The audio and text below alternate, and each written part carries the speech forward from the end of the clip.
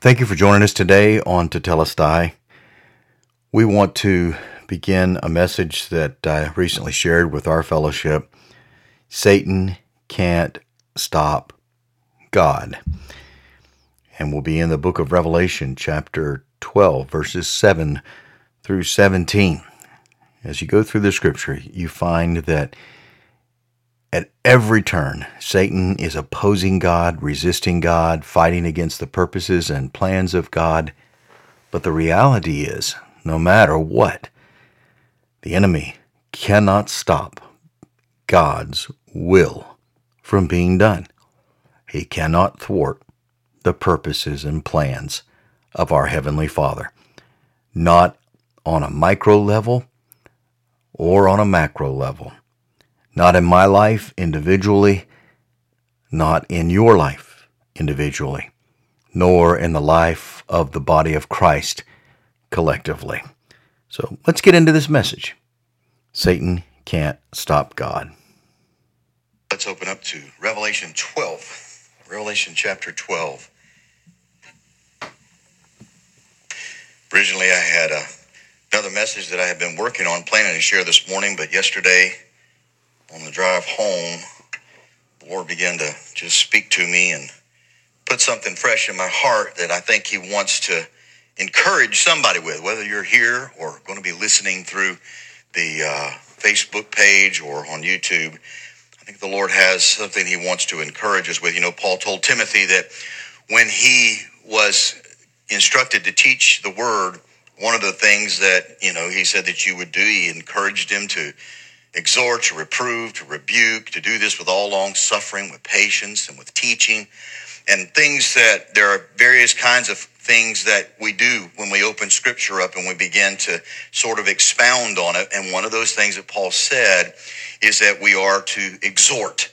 And so this morning's message is more of an exhortation for us to remember something very, very important. And we see that laid out here in the book of Revelation, chapter 12, beginning in verse 7. John records, "And there was war in heaven, Michael and his angels waging war with the dragon. And the dragon and his angels waged war, and they were not strong enough. There was no longer a place found for them in heaven. And the great dragon was thrown down, the serpent of old, who is called the devil and Satan, who deceives the whole world. He was thrown down to the earth, and his angels were thrown down with him. Then I heard a loud voice in heaven saying, 'Now the salvation and the power and the kingdom of our God and the authority of his Christ have come. For the accuser of our brothers has been thrown down, he who accuses them before our God day and night. And they overcame him because of the blood of the Lamb, because of the word of their testimony or witness, and they did not love their life even to death. For this reason rejoice, O heavens, and you who dwell in them. Woe to the earth and the sea, because the devil has come down to you, having great wrath, knowing that he has only a short time.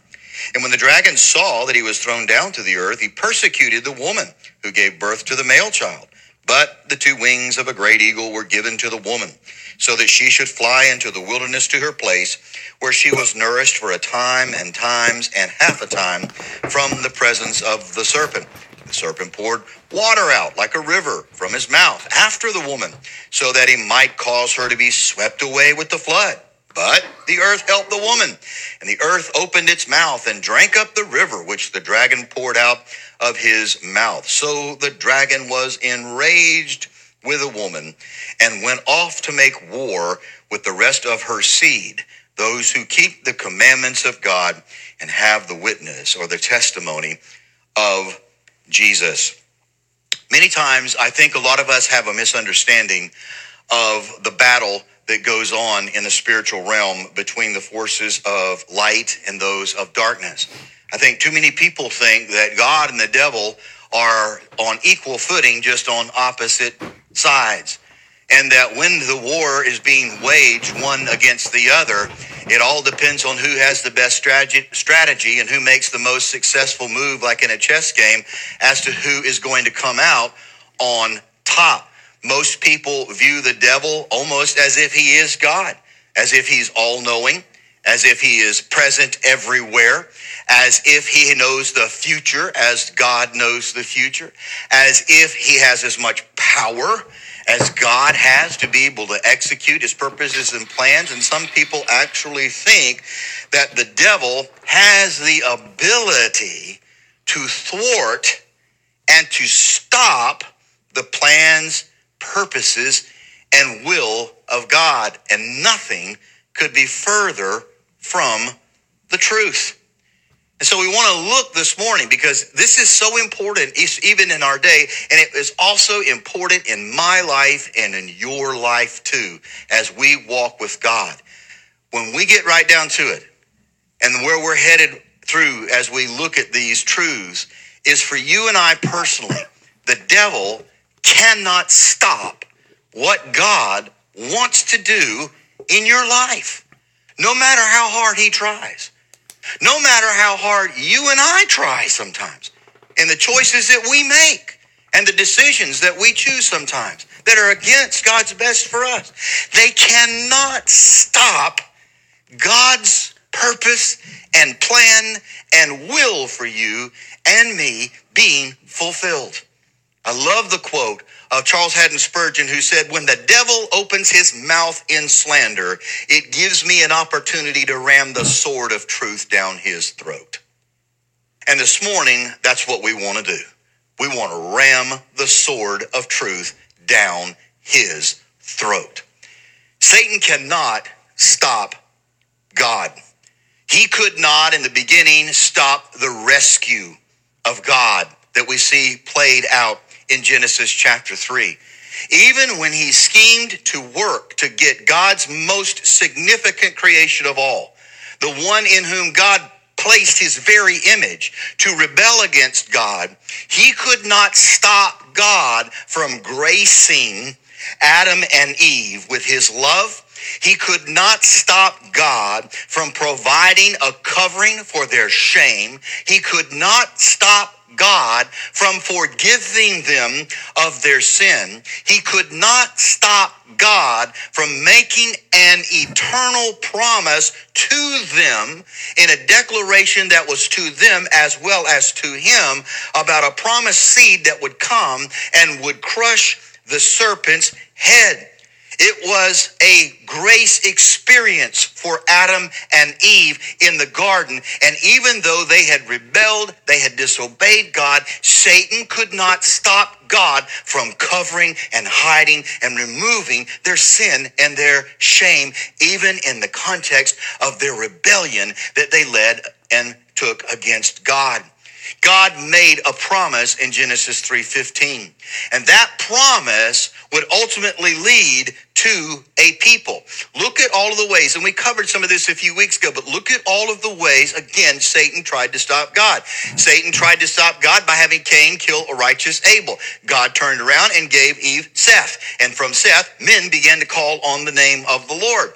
Then Satan entered into humanity and tried to cause the whole world to be full of wickedness and rebellion against God, knowing that God would have to act against that. God did send a flood, but in the midst of that, God chose one family, one man that he was going to preserve and protect, because this man found grace in the eyes of the Lord.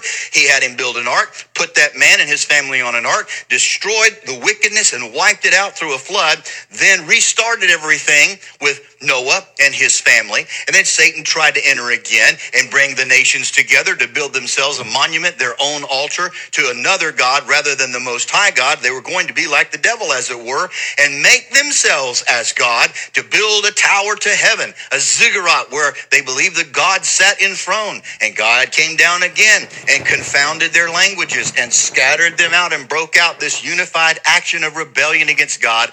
And then in the midst of that, God made a statement that in Deuteronomy, Moses reveals what happened there in Genesis 11, that all these other nations were scattered and fell under the authority and power of principalities and powers, angelic beings that God gave responsibility to rule over. But God said that he was going to pick one little big group of people out for his own inheritance. They would belong to him. And in Genesis 12, we see that God picked a man. this promise led to a people. Genesis 3:15 resulted in a people, and God chose a people through the man Abraham. Eventually they became the nation of Israel. Satan could not stop God's choosing of this people. Satan could not stop God's choosing of this people, and we will continue tomorrow to see as we go through the Scripture and we go through the work and redemptive purpose of God and plan in history, that Satan can never thwart that plan. May the grace and peace of the Lord Jesus Christ be yours in fullest measure.